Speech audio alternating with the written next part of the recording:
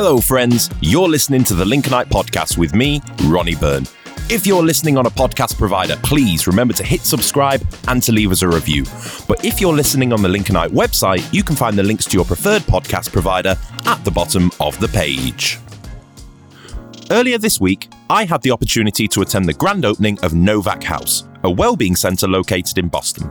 Novak House has been built by St. Barnabas Hospice and was made possible following a donation from the late philanthropist Stefan Novak after he left a large legacy donation to the hospice. First and foremost, I had the opportunity to speak to Helen Anastasiou, Stefan Novak's best friend, on what was understandably a massively emotional day. Thank you. So I'm joined by Helen Anastasiou. We're at Novak House. Helen, named in honour of your best friend, Stefan Novak.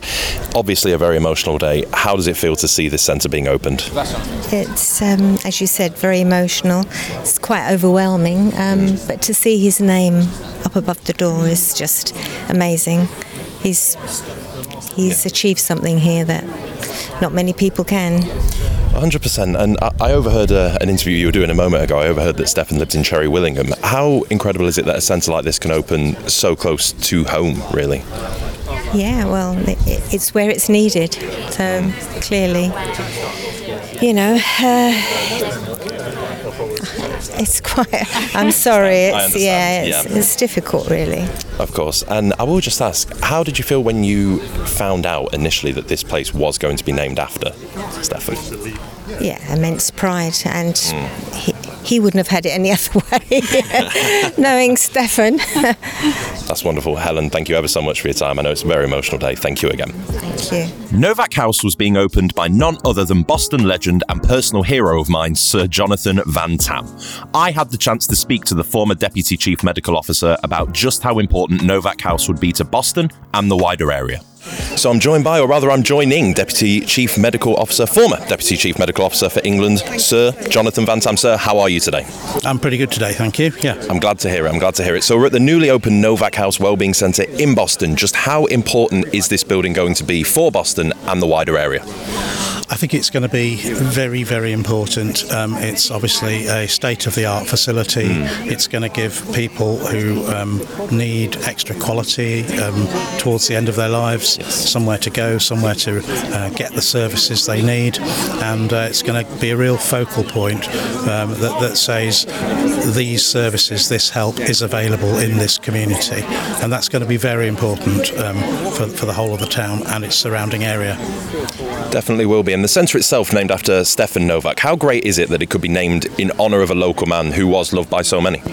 Well, it's great, isn't it? It just shows the fundamental generosity of the British people. I mean, not just people who have a lot of money to give or to leave, like Mr. Novak, but also the kind of hundreds of people I see in the background here today who've made sacrifices too and given what they can to make the centre a reality. And I think that just shows that people are still warm and generous and altruistic. Yeah, it definitely is. And in terms of yourself personally, it must feel amazing for you being able to open places like this in your own hometown, surely. Yeah. I never came into the Deputy Chief Medical Officer role in the first place knowing or conceiving of the amount of kind of publicity and demands I would get for things like this. But, I'm very grateful for the support that I receive from the British people, and particularly the people of Boston, when times are really hard and the workload and the responsibility were terrible. And so, if I can make a bit of time available to help a bit, then I'm always going to. Totally appreciate that. And so I will just finish on Novak House Wellbeing Centre. How important is it that we have such an emphasis on mental health in the United Kingdom right now? Well, lockdowns do work to stop the spread of respiratory viruses, including COVID. Absolutely. And they work by basically keeping people at a distance from each other so they can't mingle and mix. But we know that these are blunt tools, basically, and they do have collateral damage. No one's pretended ever that they don't, and the mental health part of the damage that has been inflicted through COVID is real. It's absolutely real, and I think I fully appreciate that we are not out of COVID, and we're certainly not out of the legacy it's left. And it's going to take several years for the kind of rebuilding and the healing process to take place. Places like this will help with the healing. Sir, you're a gentleman. Thank you ever so much for your time today. My pleasure. And last but by no means least, I caught up with St Barnabas CEO Chris Wheway to talk about the new facility and how great it was to finally see it open its doors. So I'm joined by Mr. Chris Wheway, CEO of St Barnabas Hospice. Sir, how are you doing today? Good. Having an amazing day. As opening the Novak Centre in Boston, it's lots of people here, big celebration. I know it's been in the works for a fair whack of time. How does it feel now it's finally open and in front of us? It's a relief, and actually it's a joy, because I have to say I haven't quite seen it at the point that it is today. Yes. So actually it's been a revelation to see how it is and the feel. You walk through the doors and the feeling that it gives you. It's an amazing place. That is grand. What are you hoping that this centre can bring to the people of Boston who need it? Well, I hope what it basically starts off by saying the people of Boston are worth it, that actually the people of Boston are worth investing in. I hope it increases the quality of the end-of-life experience for people and their families of Boston. I hope it gives them some reassurance that actually St Barnabas is and believes in this area and the community.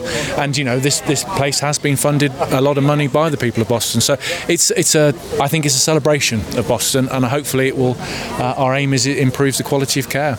That is absolutely fantastic. And I will just ask, how great is it having a man like Jonathan Van-Tam here today in his hometown to do something like this? Well, I have to tell you, I mean, he's a personal hero, because I think he's one of the heroes and leaders of the pandemic. Yes. Who has led with integrity, done things in a proper way, and explained things in a proper way. So to have him here today, frankly, is the business. So brilliant. Totally with you on that. I was a little bit starstruck when speaking to him a moment ago. A bit wild. Chris, thank you ever so much for your time today. Congratulations. Thank you for being here. More than welcome. Thank you. Nice one, mate. Thank you. Cheers, mate. For more information about St Barnabas Hospice and to make a donation to their incredible cause, head to stbarnabashospice.co.uk.